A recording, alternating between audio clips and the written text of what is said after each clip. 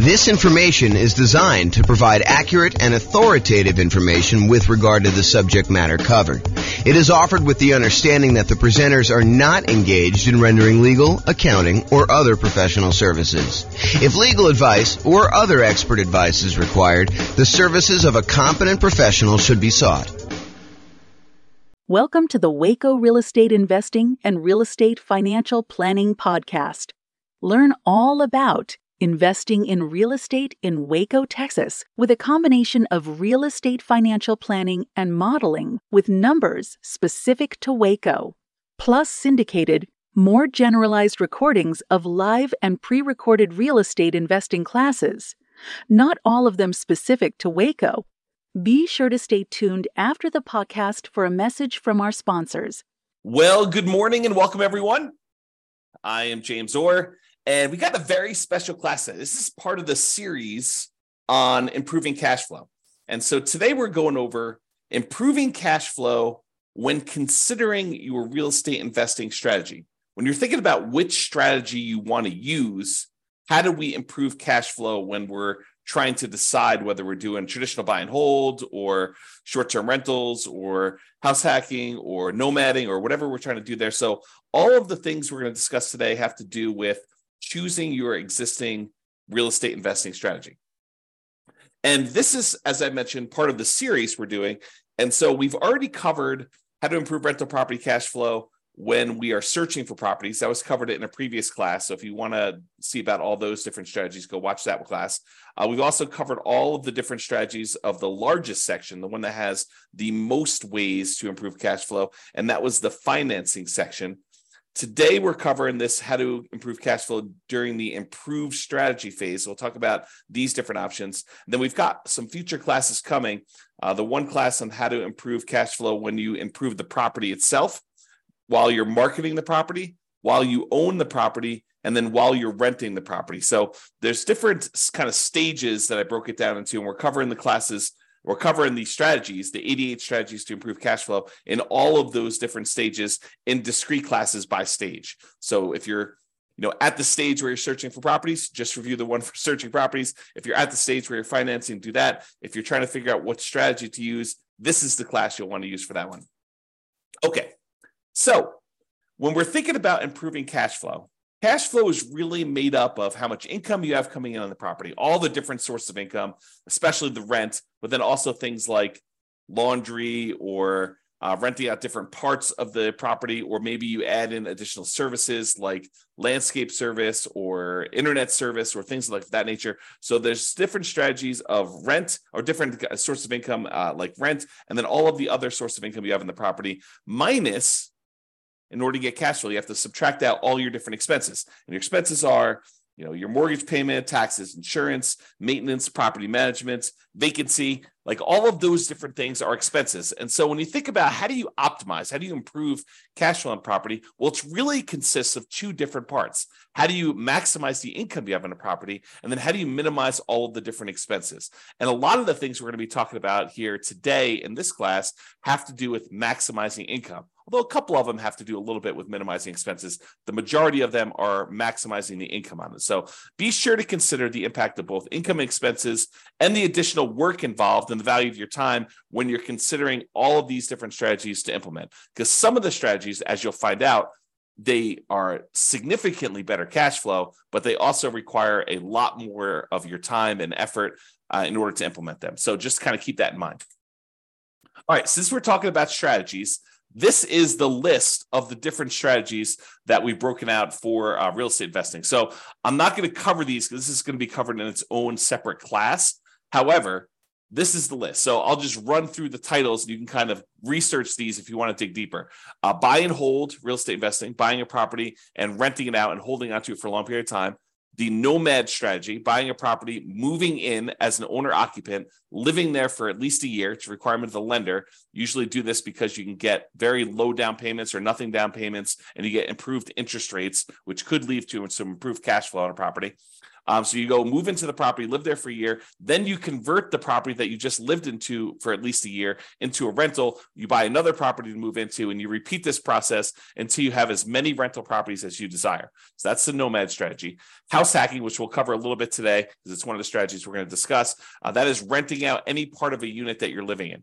The most common example is you buy a duplex, you rent out one side of the unit, and you live in the other. But it could just be renting out, the property to roommates. You buy a single family home with 4 bedrooms, you live in one of the bedrooms, you rent out the other 3 or even just one, and that is considered house hacking. And there's some variations on that, which we'll talk a little bit about today as well. The BRRRR strategy: buy a property, rehab a property, rent a property, refinance it, and then repeat. So there's the buy, which is the B, and then all those different R's: rehab, rent, refi, and repeat. So all the different bars there for BRRRR. And that's a strategy for being able to buy properties and leave very little or no money in the ideal situation. Most of the time, it's leaving a little bit of money in the deal so that you're able to acquire properties with little down. And then all the quick turning, flipping properties, and then wholesaling and wholetailing. Wholesaling is basically selling your contract in a property to another investor. You find a really good deal and you sell to an investor, and you get a fee for doing that.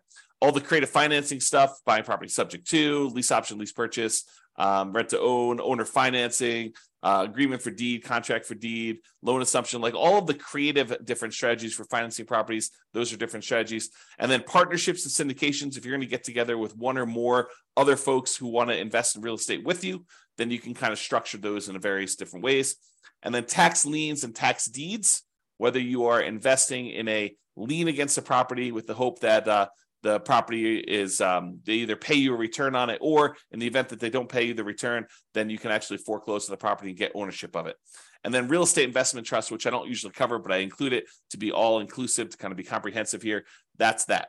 So these are the different strategies. And you'll see that we're talking about using different strategies here today when we talk about how to improve cash flow. All right, so here's the list. Different ways to improve cash flow when you're thinking about the different strategies you can use as a real estate investor. So one of the different ways you can kind of improve this is to change the term that you're renting out properties. So I think a lot of people think about investing in real estate as you buy a property and you rent it out, and you rent it out to a tenant, and there's a year-long lease in place. And maybe the tenant renews for another year, and you kind of keep doing that. Or maybe they leave early because they got evicted or they can't pay their rent anymore, and you kind of shorten the term in that way. But you could deliberately choose to rent out properties monthly or weekly or nightly, like a vacation rental. So changing the term of the rental can improve your cash flow on a property. We'll talk about that a little bit. Or doing a totally different strategy, like a lease option, where instead of just leasing the property to a tenant, you decide you want to go after a tenant buyer, a tenant who also has the option or a contract to buy the property from you a year or 2 or 3 or 4 or 5 down the road, or 6 months down the road, whatever you negotiate as part of your term. Basically, they will lease the property from you. And then after they lease it from you for a period of time, they're going to buy it from you. And there's some advantages to doing that, which we'll discuss here in a minute. Or you could choose to do a specific niche. You could cater to a group of people who you know are looking to rent in your area. For example, you could choose to focus on student rentals, or you could choose to focus in on traveling nurses and provide them, kind of services related to their particular industry, knowing that they're coming in for, contract periods of time, and they're going to need some extra stuff in your property. Or you could cater to oil workers if you happen to live in an area that has a bunch of people coming into town to do work on the oil kind of stuff that they do. I don't even know what they call it. So you can cater to all these different niches, or you can cater to things like corporate rentals. So you decide to do that. And then I'll kind of group these last 3 together. They're all really versions of house hacking, in my opinion. So we'll talk about roommates, getting roommates, changing a strategy to having roommates, like house hacking with a single family home, or renting by the bed or bedroom. Sometimes especially with like student rentals, sometimes they'll rent out by the bed or bedroom. You might rent out by the bed if you're putting 2 students per room, or you could rent out by the bedroom if you're renting to maybe a graduate student or something like that. Or you could rent by parts. In some cases, you may be renting a property where you rent the garage separately, or you rent access to the community swimming pool separately, or you rent access to the storage units on the property, like the storage shed where somebody wants to be able to store something or whatever they're doing there. So those are different ideas, and we're going to go into those in detail here. All right, so let's talk about term. So related to term, so term is going to be basically changing the term, the duration of your lease term. So you can either do a daily rental, things like vacation rentals, or there may be some situations where you might rent by the day, or you could do weekly rental. I guess it would be a variation of vacation rental. But I was thinking of if you rent your property out for the Super Bowl weekend, that may be like a daily rental or maybe a weekly rental. But it's all sort of covered under that short-term rental, vacation rental thing. So you can do daily rentals. You could do weekly rentals. Weekly rentals could be a good strategy, or monthly rentals. Instead of doing the weekly, you could do monthly. Or the traditional way of doing this, I think the most common way that most folks are familiar with is yearly rentals. So in addition to changing the term of your lease, a lot of times you're changing what you're providing with the rental, whether you're providing the house furnished or unfurnished. And so realize that you may have sometimes significant additional startup costs if you're changing the term of your strategy from a year-long lease, which you may be renting out a vacant property, although you could do a furnished year-long lease, and do instead a more of a completely furnished turnkey. Someone shows up almost like a lodging hotel sort of situation where you allow someone to come and stay in the property like that. So typically, rent increases as the duration decreases. So the shorter the term of your lease, typically the higher the rate is. There are probably some exceptions to this, but overall, that's the general rule of thumb. Shorter terms tend to be more expensive than longer terms. Now, the other thing to watch out for, if you're going to go and do the strategy where you're going to change from doing year-long leases to short-term rentals, which could be significantly higher income on the property, you also have to watch out for increased expenses, like increased vacancy expense. You're not going to have 100% of the nights occupied in most cases. There's probably some exceptions to this, but in most cases, you're not going to have 100% of the nights occupied if you're doing some type of short-term rental or vacation rental. You might have 50% occupancy or 70% occupancy or 30% occupancy. So just realize that you may have increased vacancy for doing that. You may also have an increase in marketing costs.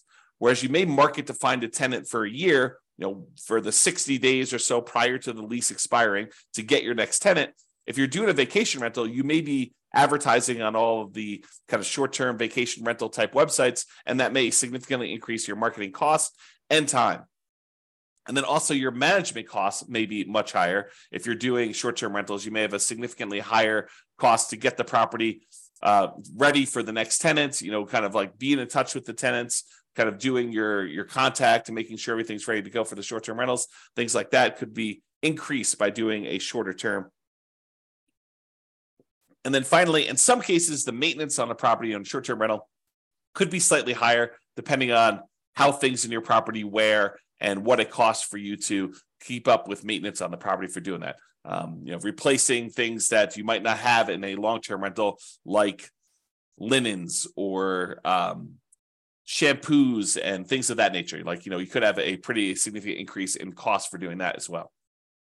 But in a lot of cases, not every case, but in a lot of cases, those costs are more than made up for by doing the short-term rental. So this class, by the way, is not intended to be like, this is how you do short-term rentals. This class is intended to be like the overview of how do you improve your cash flow and things to consider, then go research. If you're interested in doing short-term rentals, you want to go dig into that particular strategy to become an expert at that particular strategy. Okay. All right, let's talk about lease options. And when I say lease option, I'm talking about the whole kind of like rent-to-own family. Lease option, which is a lease with an option contract. Lease purchase, which is a lease with a purchase contract. Rent-to-own, which is a generic way to describe these, or lease to own, which is another generic way to describe these. So I'm talking about that whole family when I say lease option. So I'm not specifically calling out lease option. I'm using it generically.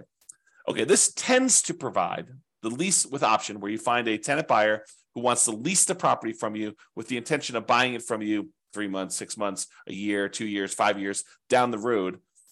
It tends to provide exceptional improvement in cash flow in markets where the cost to buy is significantly higher than the cost to rent. In other words, where the price to rent ratio is less than ideal. So if you're in one of those markets where it's really hard to make cash flow work, putting a reasonable amount down because the cost to buy a property is so much higher than the cost to rent a property, this could be a great strategy for you to consider. If you think about it, and I'll just name some numbers here. Let's say in your marketplace, if you were to go try to buy a property, the mortgage with taxes and insurance and everything on it is close to $3,000 a month. But rent on that particular property is, low 2000s, 2,200, maybe 2,000 even, maybe 2,400. But there's a significant difference between what a property would rent for, and even if you put 20% down or 25% down, what the property would cost you to buy. If you're in a market like this, lease option could be an interesting strategy. Why? Because when you're talking to someone who is coming in, they're leasing the property with the intention of buying it later, you need to talk to them about what it's going to cost them to buy the property. So you get to, instead of just comparing rent to rent when you're marketing your property, now you get to discuss with them, this is what it would cost if you were just renting the property. If you were going to buy the property, though, it's going to cost you about $3,000 a month or $3,200 a month. And so rent is going to be a little bit higher than what normal rent is on this property, and you're going to be able to buy it later. And if they tell you, look, I can't afford a $3,000 a month payment, what they're telling you is, I'm never going to be able to buy this property. I can't afford a $3,000 a month payment to buy it. So you're setting them up for failure if you try to put a tenant buyer in a property where they tell you up front that they can't afford what the payment's going to be when they go and finance it. If the only way they can afford the property is when they're renting it, then they're never going to be able to afford the property. Now, there's exceptions to this, right? Like someone comes into a windfall of some sort and they're able to get a big enough down payment where they could buy it all cash and they no longer have a monthly payment, or they get a big enough down payment where they're able to do that, or they think the interest rates are going to go back down.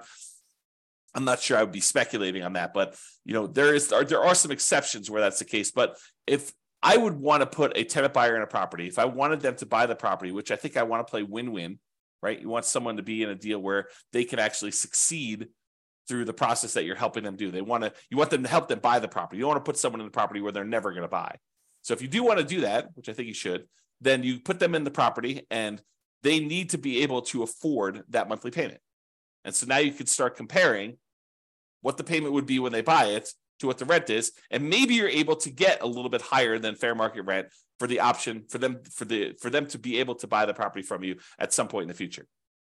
Okay, and I'm very deliberately not going into all the details of, do you apply some of the monthly payment toward their purchase price or anything like that. These are all different things that you need to learn about if you plan on using this strategy, but I'm not going there today because we've got other stuff to cover. This is not intended to be a class on implementing lease options. There's separate classes on that if you really want to dig into that strategy. Okay. However, even if the monthly fee, the amount you're charging them monthly, was completely identical, right? You were able to get only the same amount you were able to get for rent as renting the property versus doing a lease option. You're only able to get that same $2,200 a month, whether you did either strategy. If that was the case, there are some significant improvements to cash flow from getting a non-refundable purchase deposit when the tenant buyer comes in the property. So even if the tenant buyer is only able to pay $2,200 and the tenant would normally pay $2,200, if you're getting for example, a $10,000 non-refundable purchase deposit, that would significantly improve your cash flow on the property. So for example, let's say they had a 3-year period in order to be able to buy the property, and you're getting from them a $10,000 non-refundable purchase deposit. Well, if you take that $10,000 and you kind of like spread it out evenly over a 3-year period, it's almost like getting an extra $250 more per month in cash flow. Even though you're going to take that $10,000 in many cases, you're going to apply it toward the purchase of the property later. So you're trading some of the appreciation you were expecting to get in the property over those next 3 years in exchange for getting better cash flow in the meantime. You're doing some deal alchemy. You're trading future appreciation, the $10,000 of extra appreciation you would have gotten later on when they buy it from you, and you're saying, I'm going to apply that $10,000 towards your purchase. I'm going to take some of the profit I would have gotten at the end when they bought the property from me, and I'm going to take it up front as a non-refundable option fee, which does apply to the purchase price for them, counts as part of their down payment. But then you're also getting that, which if you spread it out over 3 years, looks like you're getting $250 plus per month in extra cash flow. So if you thought you were getting $2,200 a month, now you're really getting $2,450, which is significant in certain markets, right? So that is one way to look at the lease option. And then the other thing is, in general, I think it is true that if you realize rent is a range, right? Unless you have 100 identical properties that are all renting and they're all exactly the same, all the same views, all the same backyards, all the same amenities, all the same layouts, like everything is identical, and a tenant can go in and they've got 100 different ones to choose from, and the rents are going to be pretty much exactly the same for all of those. But if you've got one property and another property, and the other property has slightly different layout or slightly different amenities or slightly different kind of upgrades or slightly different view or slightly different location in the neighborhood, like the rents on those are not identical. And so there's a slight range of what rents can be. If you're a really good marketer, you might be able to get a little bit higher. If you're not such a good marketer, maybe you're going to be a little on the lower end. So realize that the range, rent is not an exact number, and rent ranges vary. And if you're doing a lease option, you're giving someone the ability to buy a property from you, you're almost always going to be on the top of that rent range.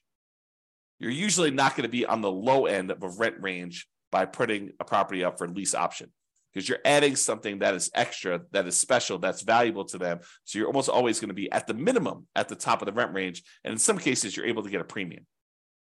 Okay.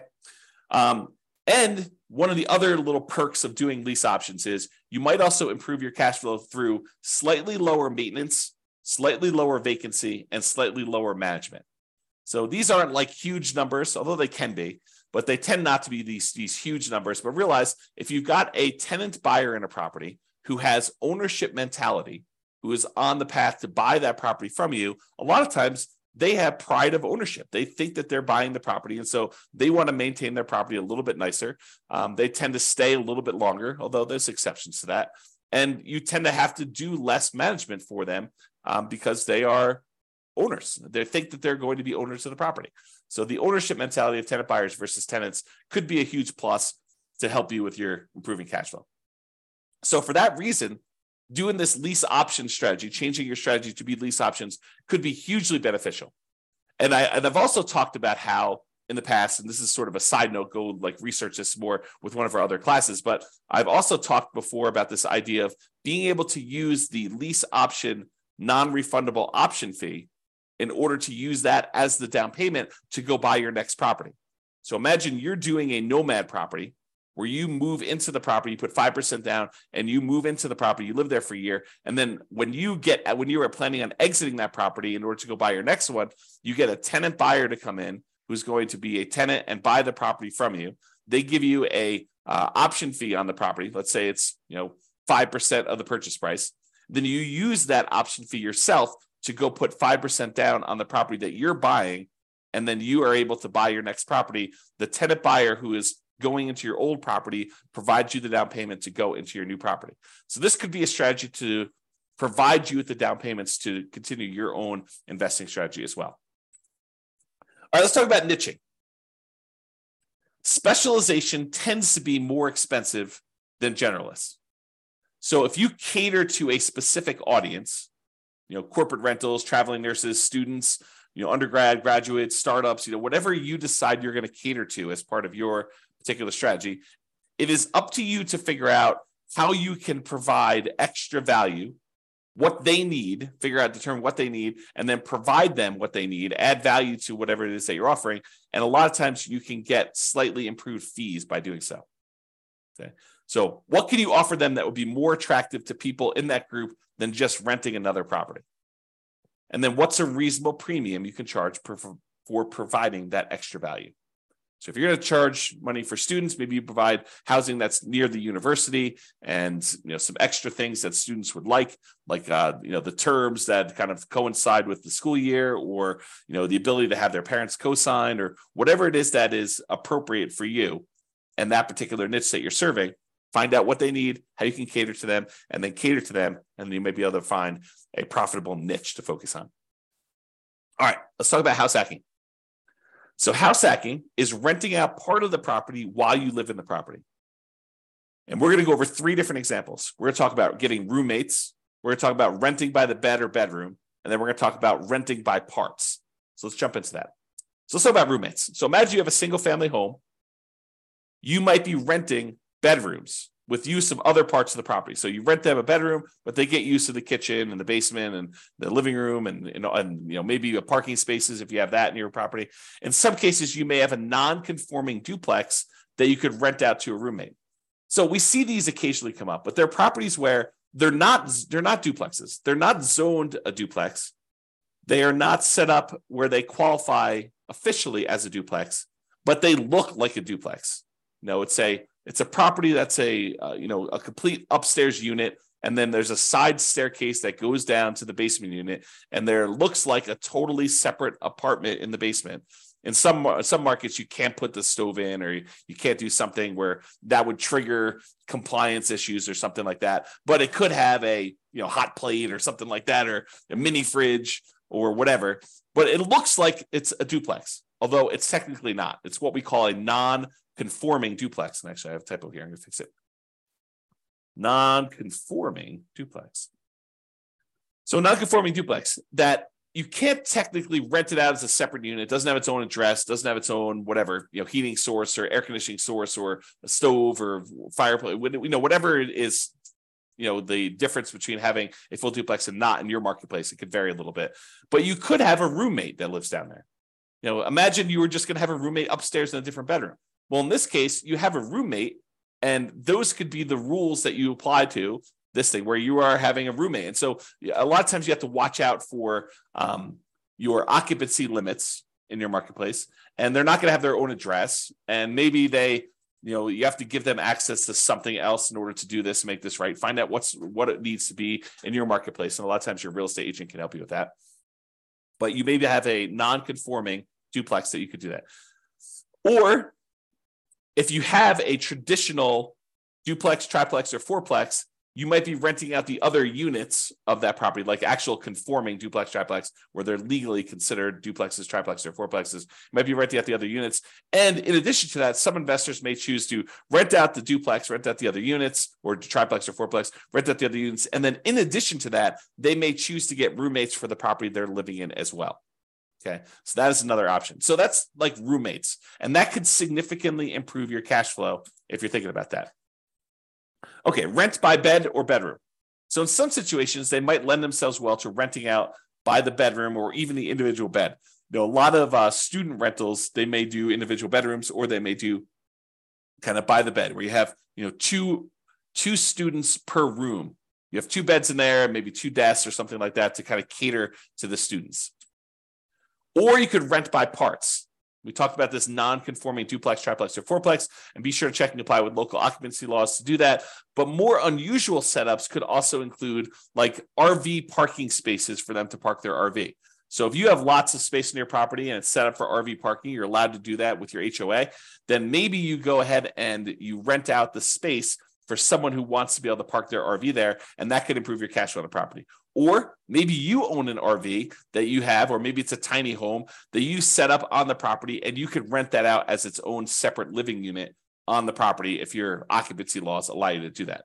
Another common one is if you have a garage or storage units, you could rent out the access and use of the garage separately to somebody who has a car or like machine shop that they really want to have separately, and they don't have space in their apartment, and they want to just rent a private garage to be able to have their setup there so they can do that. It does not have to be, like, it's kind of key point here, it doesn't have to be a place where people sleep. It could be more of a commercial or recreational use type situation with these in order to get rent by parts. Another example would be use of the community pool. In some neighborhoods, by being a member of the HOA, you get use of the community pool. You may not want to use that. Maybe you get wristbands that'll give you access to do that. Maybe you maybe you sell the rights for a family to use your wristbands. Maybe make sure you check with your HOA to make sure this is legal. Or maybe it's use of the rec center. They've got a gym set up down there, or if somebody wants to have weekly meetings for their whatever, their club, book club, knitting club, game club, whatever they want to do, and they want to have use of your recreational center, and you could rent out use of that by giving them access to your rights to do that. Okay. All right. So that's it. That is all the different strategies we talked about for improving cash flow when you're considering the strategy that you're using. So remember, optimizing cash flow is about maximizing income and minimizing expenses. I got another typo here. The strategy you decide to use will significantly impact the income and, to a lesser degree sometimes, the expenses you're likely to experience on a property. It is better, in my opinion, to take a more holistic approach and to optimize at the various stages we discussed earlier: the financing stage, the searching stage, the kind of like choosing your real estate investing strategy stage, when you're owning the property, when you're marketing the property, like when you're renting the property, all these different things. Kind of pick and choose and try to optimize as many of those different things as you can to improve your cash flow, especially in a market where prices are high, interest rates are high, and your rents are lagging. We need to do more things than we've done in the past. Cash flow has become more important than ever and harder to achieve than ever in a lot of ways. And so we really need to implement these 88 strategies that we have in order to improve your cash flow. All right, so that's it. This has been James Orr. I hope you've enjoyed class. I will talk to you soon. Bye-bye for now. With home prices up, mortgage interest rates up, and rents up, but not quite enough to counteract the higher prices and interest rates, cash flow on rental properties in Waco is harder than ever. Book a call with the Real Estate Financial Planner to apply our proprietary 88 strategies to improve cash flow on your rentals. See the show notes for a link to schedule your call and improve your cash flow today. If you're a real estate agent, lender, or professional in Waco that wants to help our real estate investor listeners, consider reaching out to learn about collaboration opportunities with this podcast. We'd love to add more value to our listeners by having you assist our investors buy, sell, and finance their real estate investments. See the show notes to schedule a call to discuss collaboration opportunities.